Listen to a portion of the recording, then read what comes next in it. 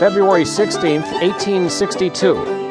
A blow to the breakaway South during the Civil War. Some 14,000 Confederate soldiers surrendered to Union forces in the Battle of Fort Donelson, Tennessee.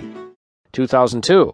Families from Walker County and around the world have been horrified to learn that their loved ones may not have been properly laid to rest. Authorities in Georgia arrest a crematory operator after